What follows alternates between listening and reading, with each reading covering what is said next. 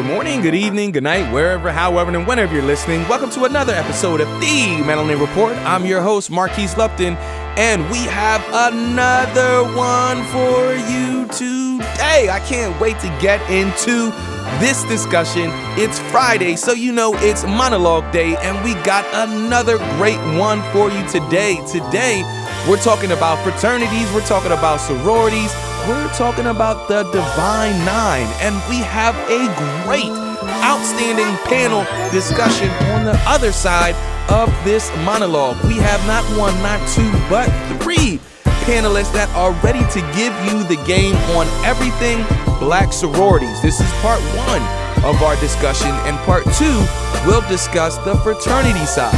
But first, here's our monologue. Ladies and gentlemen, they, them, he, she, gather round because we're about to dive into a topic that's as historically significant as it is misunderstood. Black fraternities and sororities in America.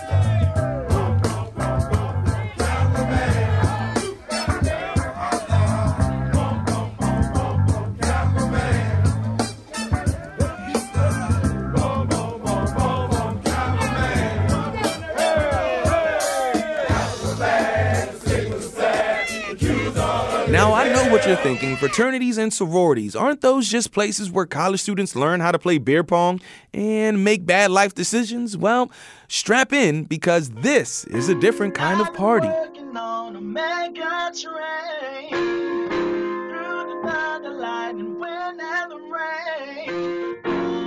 Rolling, rolling, rolling, you sapphire. Rolling, rolling, rolling, you sapphire. You see, back in the day when higher education was about as diverse as a mime convention, Black students were getting a raw deal. So they did what any rational racial group would do. They formed their own clubs. And in 1906, Alpha Phi Alpha Fraternity Incorporated was born. And they weren't just about toga parties. They were about to go toga on injustice.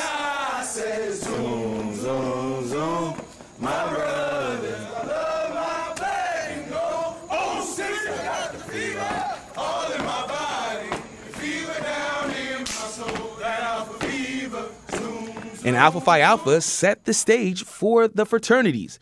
And for the sororities, Alpha Kappa Alpha set the stage, coming in hot in 1908. They were like the Beyonce of the sorority world, saying, ladies, we're not just going to sing single ladies, we're going to single-handedly change the game for generations to come.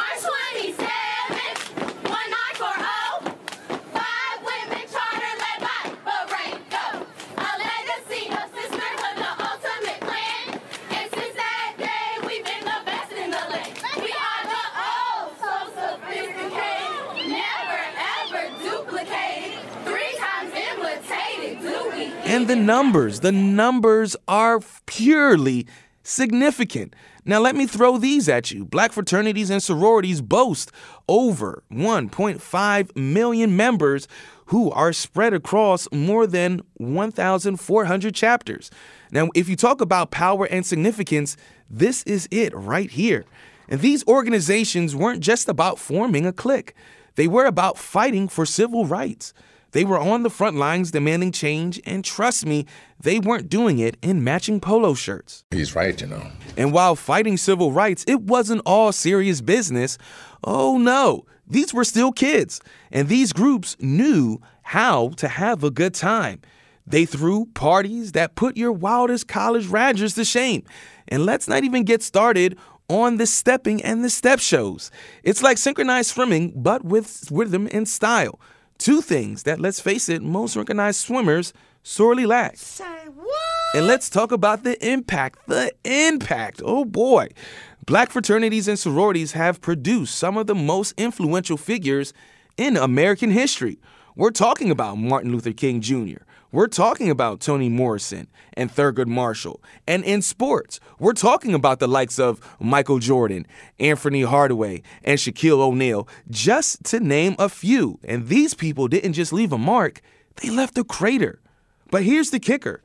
These organizations have also contributed over $20 million in scholarships, wait for it, annually.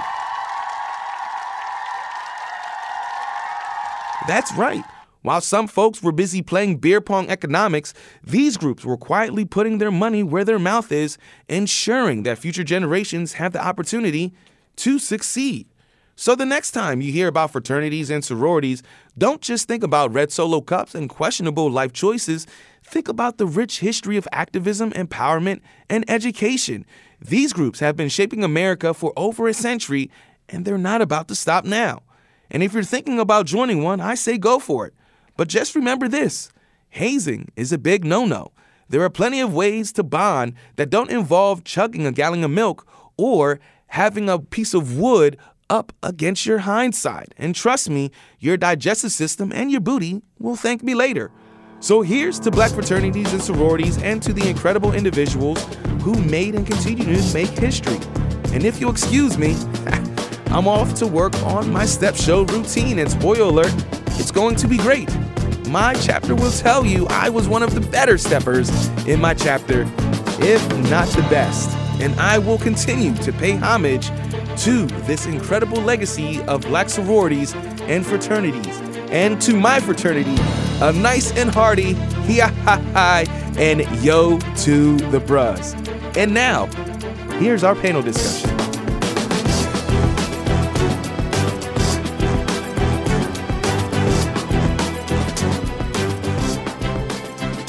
Today, we have Dr. Danielle Martin, we have Cashel Long, and we have Venus Ricks. This is like a joke, y'all. This is like two SG Rose and a Delta walk in a bar. So again, we're going to be blowing the top off of Black Greekdom. I cannot wait to get into these details and discuss this monologue. It's part 3 of 3 of this podcast series week.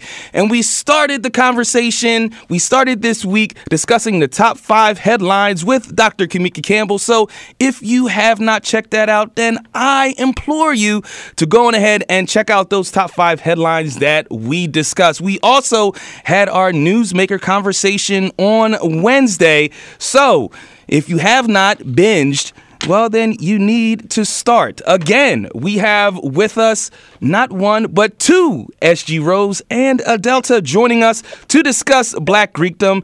Ladies, I am honored. Thank you so much for joining us on the Melanin Report today. How you all doing? Thank you for having us. I'm well. Thank you. So, a pleasure it is. yes, indeed. So let's start. Let's start with you, Danielle. Can you tell the folks who you are, what organization you rep, and some of the history of your organization? Okay, so my name is Dr. Danielle Martin. I rep Delta Sigma Theta Sorority Incorporated, Harrisburg Alumni Chapter in Harrisburg, Pennsylvania. Delta Sigma Theta was founded on January 13th, 1913 on the campus of Howard University by 22 strong young ladies who came together with their collective strength to bring about change and movement. And so when you think of the timing of not just mine, but all of our organizations, we were up against some heavy things, racially, in terms of sex, meaning male-female stuff. And so we were designed to be a movement, not a monument. So I'll leave it there. All right. All right. And Venus, let's bring you in here next. Now, listen, this is your interview, Brother Lupton, and the only reason I defer to my soror Long is because she is also president of NPHC. Oh. So I'd like to defer to her to start us off here for our illustrious organization. All right. Ain't nothing wrong with that. Thank you, Soror Rex.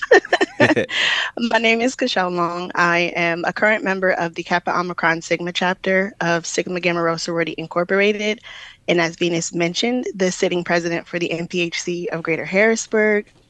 Our organization was founded November 12th, 1922. We were founded in Indiana.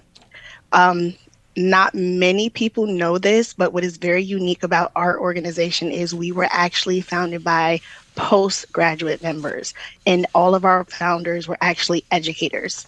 So that sets us aside from some of the other organizations. Not that we're better, but just saying we have a different startup from a lot of other organizations. And as Dr. Martin previously mentioned, we were founded in a time where we were faced with a lot of barriers and obstacles that we had to learn to overcome. And by creating our organization, we were able to do so. All right. And finally, Venus. Last but not least, right? So Venus Ricks, I am a member of the wonderful Sigma Gamma Rho Sorority Incorporated, Kappa Omicron Sigma chapter of Greater Harrisburg. I would just like to add one of the things that, I'm breaking up. Yeah. Just a tad. Can you hear me? Mm-hmm. Maybe if I move. But anyway, what I was saying was, where we were presented in Indiana, the Ku Klux Klan was active, very active. And so not that I'm attracted to the Ku Klux Klan, but was attracted to how those post-grad women, those folk educators decided that this is where we need to be coming together in a collective to serve other women, other Black women, but also to serve economic challenges, right? Because we have to understand that Blackness, both then and now, is strongly connected to economics and what that looks like for our people. So I wanted to add that to some of our history and one of the attractive pieces. All right, so let's jump into our monologue. Just as a disclaimer here, folks, I am a member of Kappa Alpha Psi Fraternity Incorporated, so please excuse my bias when we talk about other fraternities. But the monologue starts off talking about people starting these fraternities, Alpha Phi Alpha, Alpha Kappa Alpha, in these tumultuous times. So for you as Black women, and this can start off with anybody, for you as Black women, what does it mean to you to be a part of an organization that was started during such tumultuous times and has really lasted the test of time? Mm-hmm. I think for me, Venus talked a little bit about what attracted her to her organization. For me, what attracted me was that these were, you also have to think about their age, and for all of our organizations. Mm-hmm. These were collegiate students, 17, 18 years old, and just a crazy time period. And so one of the things that attracted me to my organization is that these young ladies, as soon as they became established and recognized as a sorority, we was ready to go. Participated in the Women's Suffrage March 2 months after its founding. And so very heavy in organization rooted in sisterhood, scholarship, service, and social action. And even though they were a part of that women's suffrage march, there were women within the march that didn't even think that they should be there.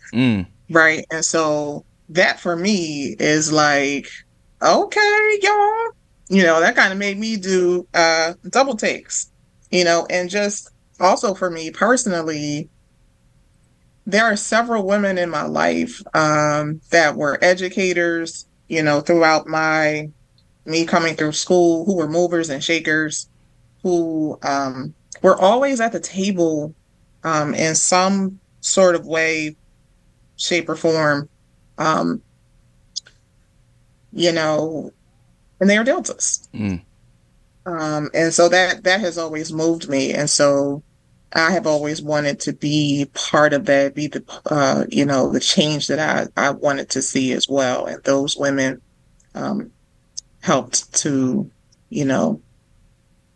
in that way.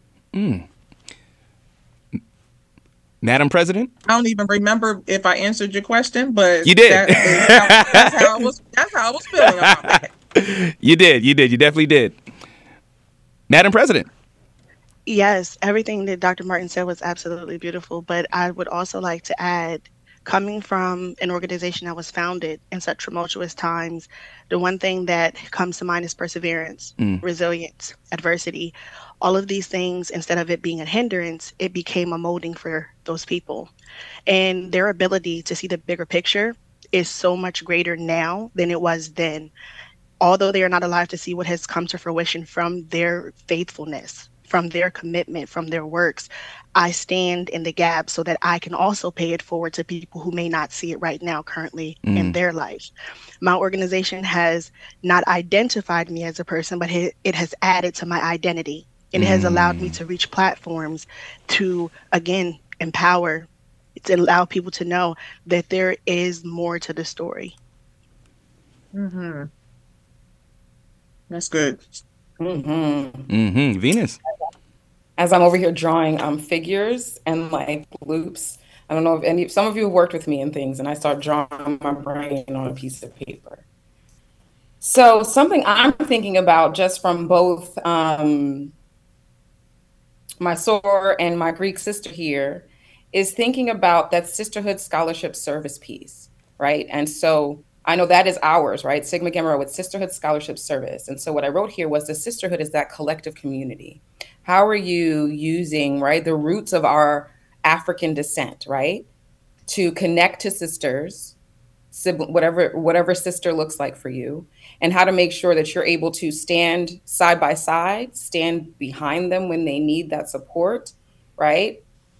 And then how do you take that scholarship piece, that learning, that exploring more, that freeing your mind, and that the construct that we've been given as Black women is not one that we have to participate in, and we can create what that looks like for ourselves. Then you take that to service. I'm go somewhere for a second. So think about the Great Migration, both Great Migrations, right? The purpose, not the complete purpose, was what they learned was to bring, right? So that they can be bringing themselves up in the way that they were learning from the North.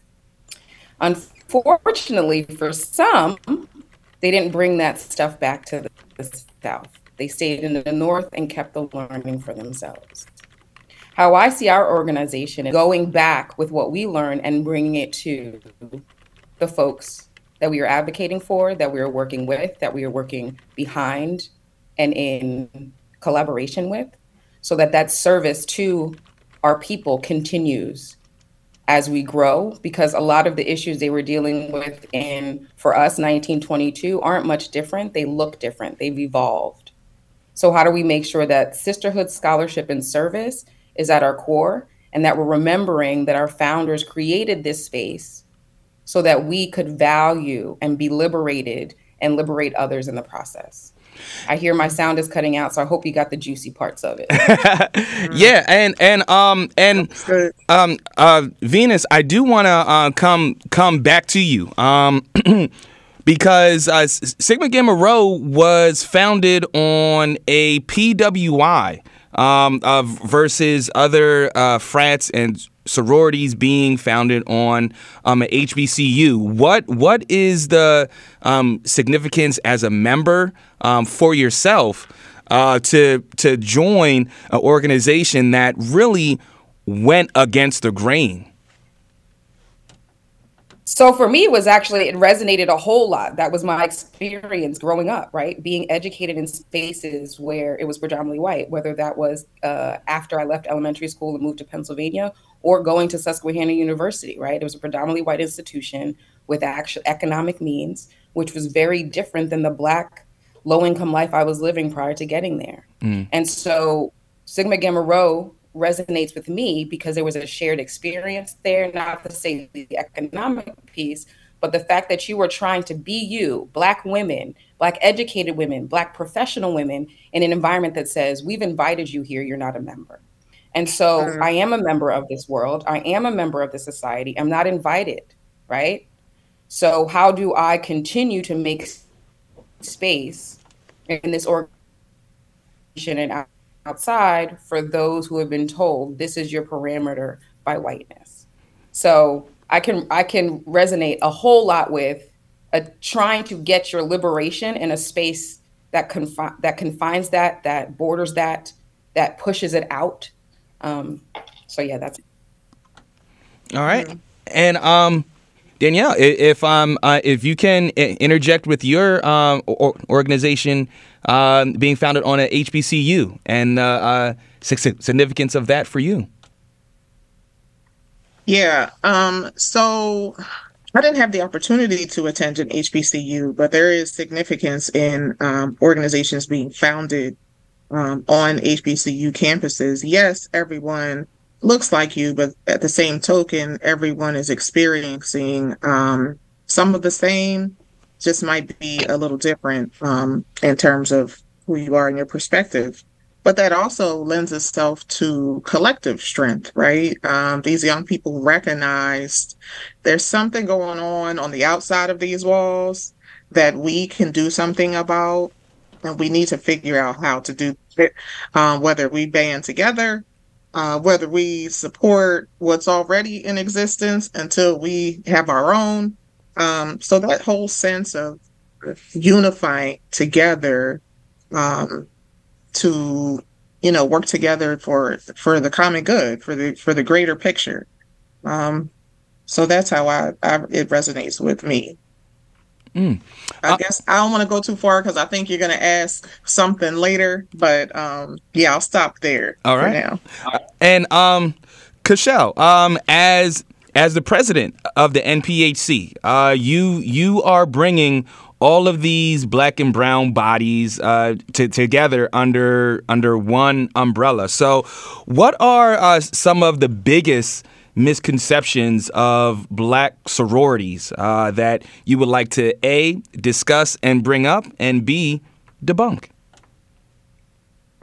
I am so glad you asked me this question. So glad. The first thing I want to debunk is that we don't get along. I'm not sure who told outsiders that, or this preconceived notion, or where they got it from, but that is absolutely not true. I have friends from each other sorority, and I mean very close friends. And Dr. Martin, who can attest to this, she has actually been one of my longtime mentors. I actually became NPHC president because of her nudge. Talk about it. Her and brother Edmund Hardy from Phi Beta Sigma. Their push for me to step out of my comfort zone with being okay to play the background, it propelled me into this seat. And here I am several years later, and I can say that I have grown in not just the arena of Greek life, but it has been applicable to my life across the board.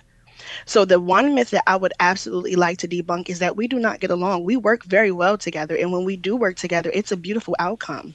I don't like the fact that they try to pit the volume, the quality versus quantity. That's not our mantra here, or at least in this area.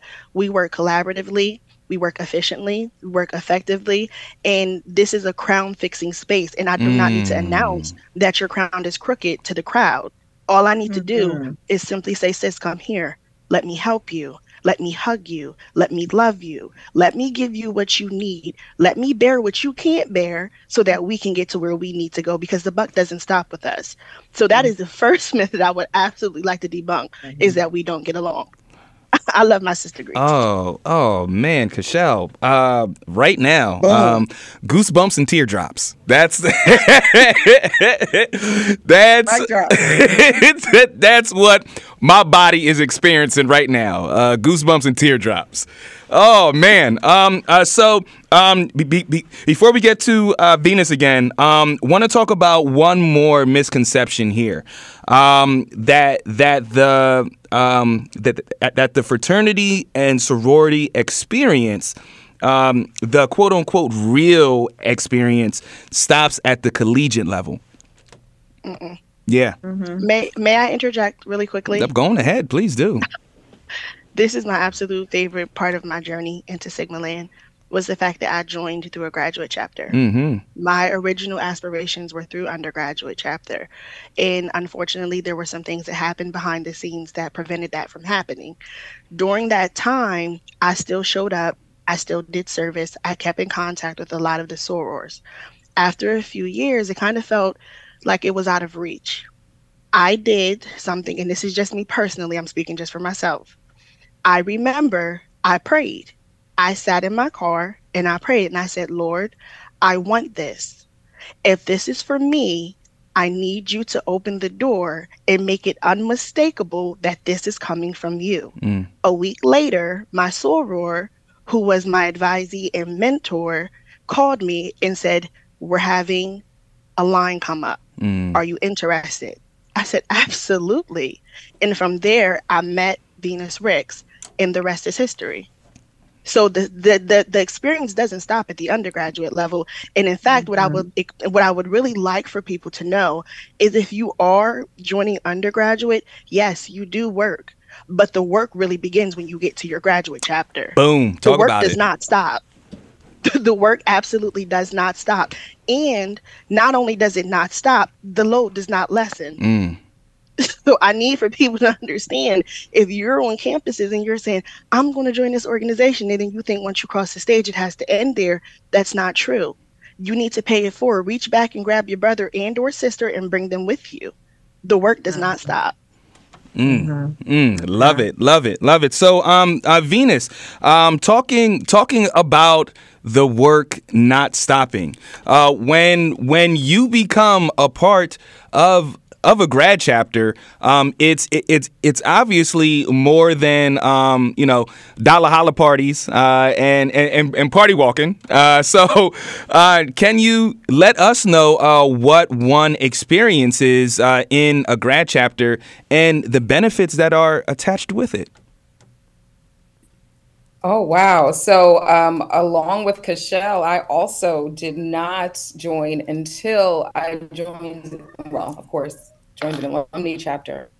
But as someone who was interested in undergrad but didn't have the opportunity, I also came to a point where I was like, maybe it won't even be a thing for me in undergrad. So I want to wait anyway until I'm in a life place that makes more sense. So in grad chapter for me, what's the difference is I think you have professional women. So we've been out, either we're going to graduate school or we're evolving and growing in a more professional way and using that professional growth or that leadership development, the things that we've evolved from, and matured through from undergrad, we're able to use that now out in service, right? We're able to be social action folks. We're able to bring things back to undergrad. I can't speak for others, but I know we're connected to our undergraduate chapters in the area. And so how are we making sure that they're staying supported, that they're staying connected to? It's also the service programming and how are we developing as leaders? It's not just once you're here, you're done, right? That lifelong learning, that lifelong kind of connection and learning, not even just like book learning, but just from being in an organization of so many different women, even though we identify, most of us might identify as Black, right? You still get to learn, you still get to grow.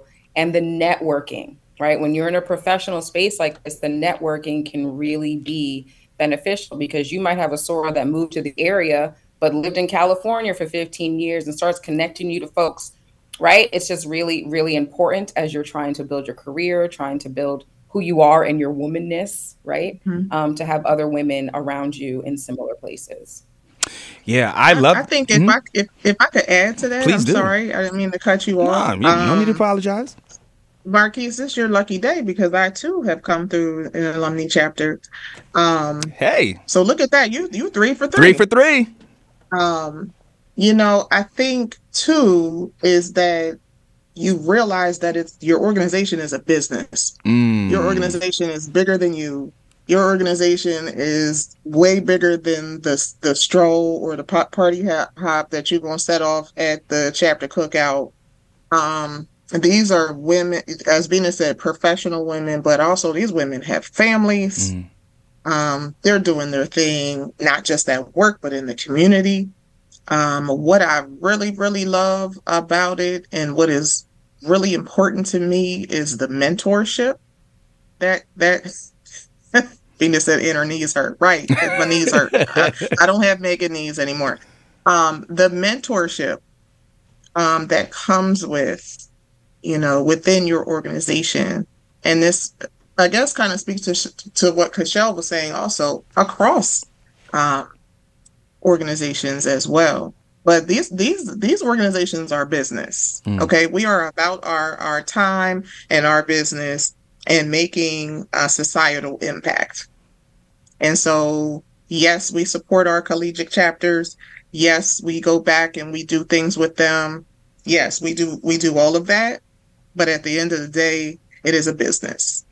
And then with that business, you all are also fighting stereotypes as well. So this one is open for the group. How do you all go about debunking these stereotypes that all AKAs are this, that, and the other, all SG rows are this, all Zetas are this, all Deltas have to have this, that, and the other.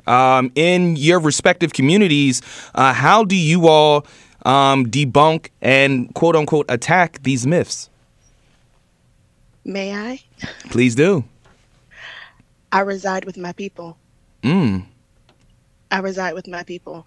If my core values do not align with a certain group of people, it is no hatred. It's not that I do not like you. I just do not reside there. Can I visit? Yes. Will I stay? No. If my people are looking to be impactful and influential, I'm not going to look for the people who only want to party. And if you really want to know something about somebody in an organization, watch the people they surround themselves with. That will tell you more than you asking them. Because what they are into, they're also going to attract. So debunking those myths is just authenticity. Being who I truly am. Being in that space of ownership that my organization has allowed me to have coming into my organization, because nobody in my chapter and or organization are cookie cutter. We're not all the same. So just finding that space and residing there is how I debunk my myths. I'm not going to sit here and tell you, oh, all SG rows don't like vanilla cake. I'm going to mind my business and go get that red velvet. And you're just going to watch me get the red velvet and you're going to know. So honestly, me personally, how I debunk those myths is I am who I am. And who I am in this space is who you're going to get when I'm outside of this space. Authenticity. That's it. Well, excuse me, Pastor. I wasn't expecting a sermon today. Oh, man. Yes, Let's go. Speak to my soul. Let's go. Where's the collection plate? Right. Oh, man. Anybody else? And if I can go off of my Sora and say, if you have to show up, right? If I'm showing up in a certain way, then people can create whatever they want to create. But if you're showing up in a way that speaks to your values, as my Sora was saying, speaks to the tenets of your organization, then folks shouldn't have anything to say. And if they do, the questions on that, like what is your concern with this? Are you interested in being involved? Like, let's talk about your pieces, right? There could be some chronic stress. There could be some trauma pieces. Let's talk about it. People didn't get their invites. So let's talk about some things where people might be holding on to stuff or ignorant about these organizations. And how do we help you? How do we enlighten you? Because I think a lot of it is, if you're living in your authenticity, and you can see that in these organizations, they're Black women, but they're not all the same Black women. Even though they might, right? They all connect to the values and the mission and the structure, right? It just so happens you have Black women, but they're all very diverse. So I find that to be someone else's linear thinking or narrow thinking versus actually expanding and asking questions and getting in. Yeah, and let's talk about that single-minded person real quick. And Danielle, we'll go to you first. For that person that says, well, I don't want to become a part of a sorority because I'm an individual. I'm my own person. I'm my own man. What would you have to say to that person that feels as though that once they join said organization, they lose a sense of individuality? Well, yes, you are your own individual, but you're saying if the person joins and then they're saying that? Because then my question would be, why did you join? Oh, Thank you. I mean, I'm confused. Now, if somebody is saying this prior to, like, I don't want to lose my individuality, okay. But let's talk about why you feel like you would lose that when you actually would be gaining. So I think in a way, it's all about perspective. Are you able to see the glass as half full or half empty? Like, why? I think it goes back to let's maybe back up a little bit and think about why you are maybe thinking that you want to be a part of something that you feel like you wouldn't get anything out of. Because at the end of the day, I think for me, Delta did not make me. I was okay. I was. I'm not saying that I don't get me wrong. I'm not saying that I was the end all be all before I got here. I had things to contribute when I came to Delta. So Delta did not make me or, all of that. That's not what I'm saying. It has been a blessing. It has been an asset to me. It came with things that I didn't have before, sisterhood, just so many things that I have learned with being around amazing women in my organization and other organizations. So I think that person really has to kind of sit back with self for a minute, kind of do some self-evaluation, and then do your research, and then see where you best fit in. Because it has to be, okay, I'm just going to say this. And I think I can speak for my other sisters, but I'm gonna say this: we don't need no more members or T-shirt wearers. Okay. So if you already questioning some things prior to, you can just go on and stay where you are. We absolutely welcome anybody who has the passion, the heart for it, the desire, who is serious about scholarship, who's serious about service, who's serious about social action. But let's do a little bit of self-evaluation here too. I feel like that's the part that's missing, because people are quick to blame great organizations or, for, oh my gosh. Let's look in the mirror for a little bit here. Yeah, and I actually want to talk about how people talk about Greek organizations now. Talking about how they're not as community centered as they used to be. It's not like the old days. It's not like the old Greeks. Cashel, when you hear that, especially being the president of NPHC, what's your reaction? It's disheartening, if I can be honest, and in full transparency. It is very disheartening to hear that, and it's mainly disheartening because I'm in the field. I'm doing the work. I'm boots to the ground with people, and we are out in the community. So then it leads us to evaluate, how are we moving? If we are looking to address systemic issues, then we need to move systemically.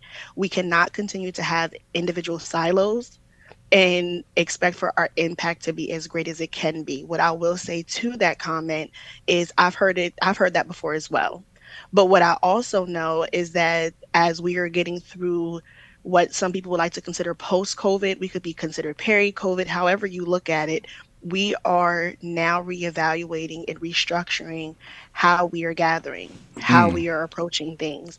And I don't want to speak for everyone everywhere, but I can say in the greater Harrisburg area, with collaboration, communication, consistency, those things, we're applying that to debunk that myth as well, that we're not like the old Greeks. We've had some barriers, we've had some obstacles, especially with the pandemic. But now that we're at this point, we are looking to address that and move forward. Yes, and talking about moving forward, this is going to be my last question here. We're going to open it up to everybody and begin with you, Venus. 3 to 5 years from now, where do you see yourself? Where do you see your organization, and where do you see the NPHC? I know it's a kind of a loaded question, but please, the floor is yours. And first, let's see. So 3 to 5 years. On our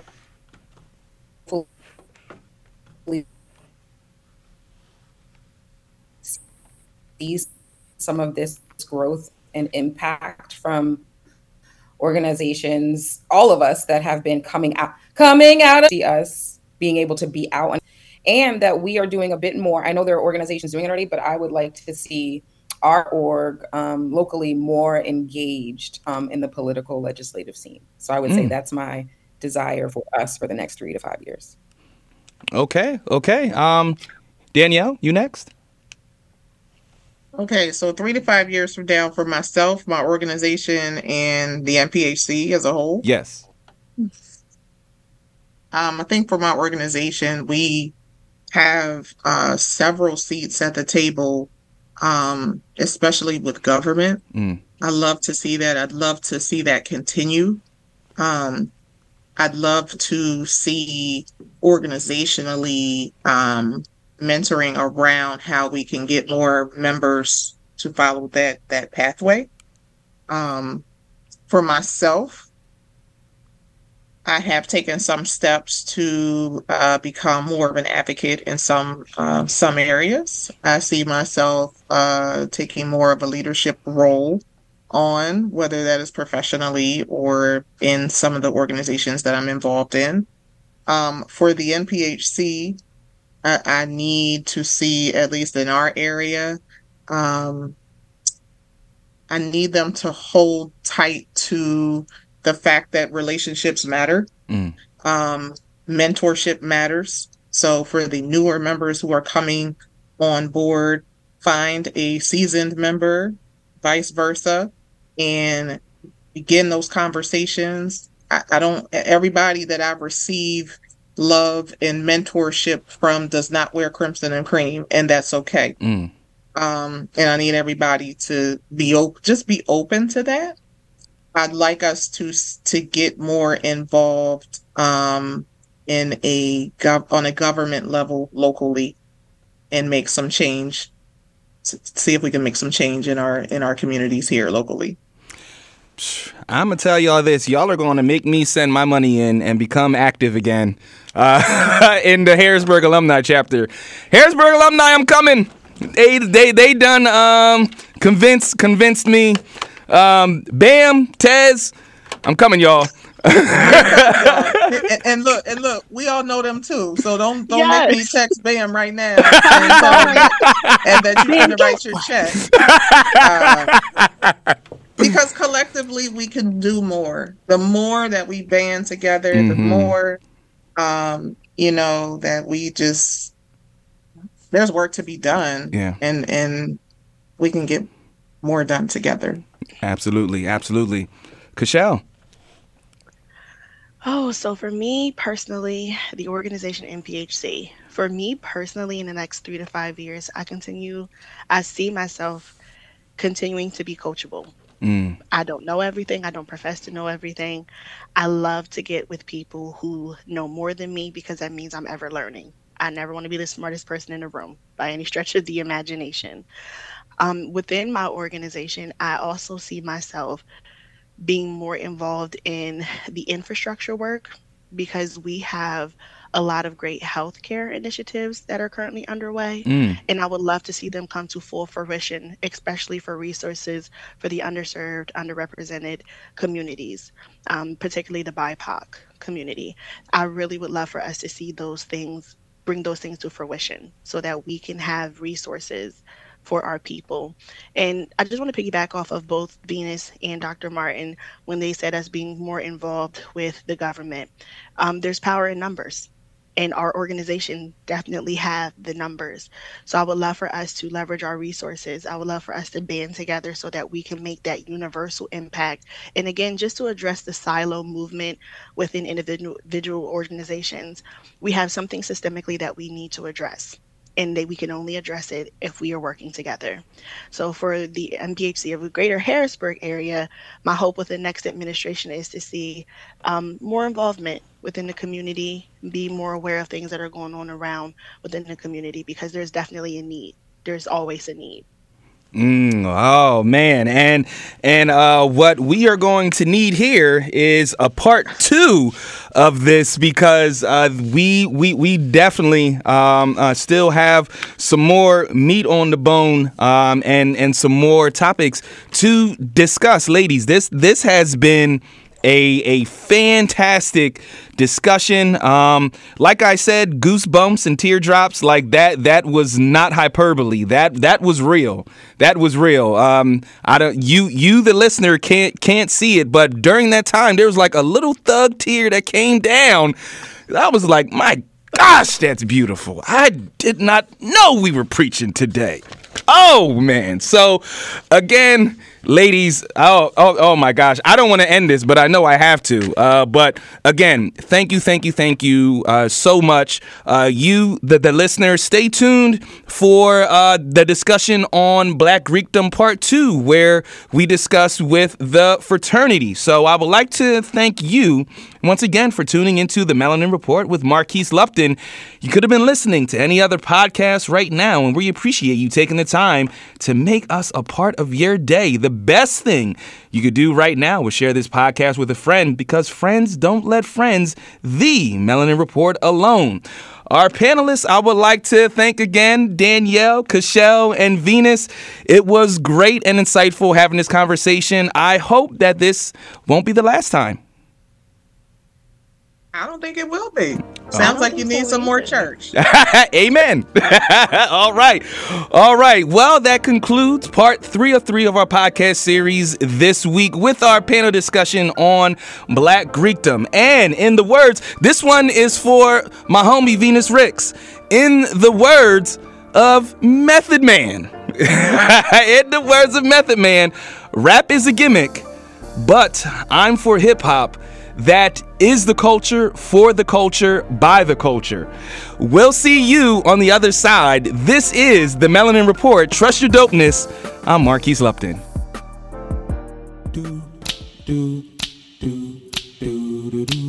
Didn't wanna be an alpha, definitely not Omega Sci-Fi. Didn't even look at a 5PC, and I'll tell you the reason why. My daddy was a Kappa, my mama was an AKA. They said, son, if you pledge anything, Kappa is the only way. And I'm talking about a Kappa. No, not Omega Sci-Fi, no. Kappa, Alpha Psi, Kappa till the day I die.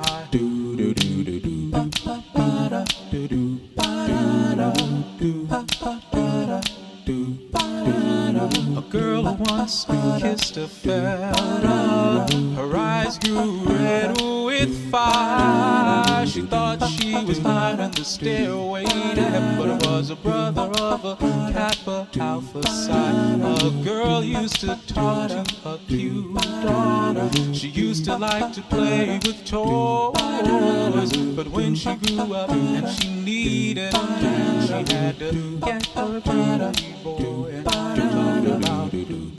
Talk about a Kappa. No, not Omega Sci-Fi. No, Kappa till the day I die.